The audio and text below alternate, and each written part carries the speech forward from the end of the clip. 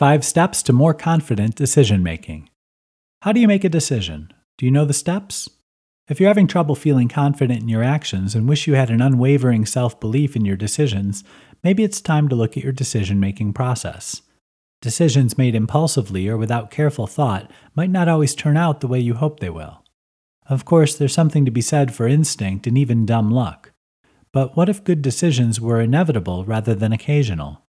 Imagine for a moment how it would feel to know you're right before you even act. This is because there are steps you should be going through when making a decision. Let's look at those now. Start with an open mind. Do you automatically have all the answers? Probably not. Some of your beliefs might be biased, faulty, or illogical.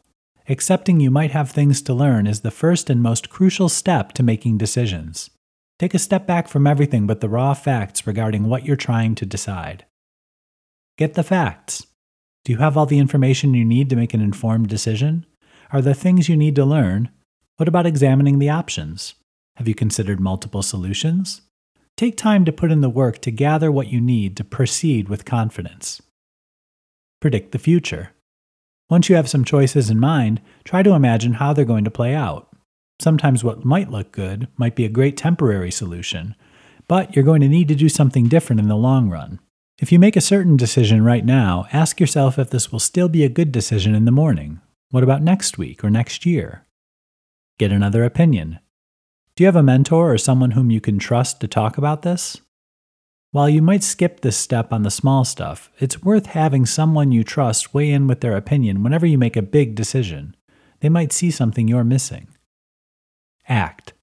Sometimes the hardest part about making decisions lies in making the actual decision. It's tempting to go back over the research a few more times or keep looking for other alternatives. At some point, you're going to need to act. Take your best solution and move forward with it with confidence.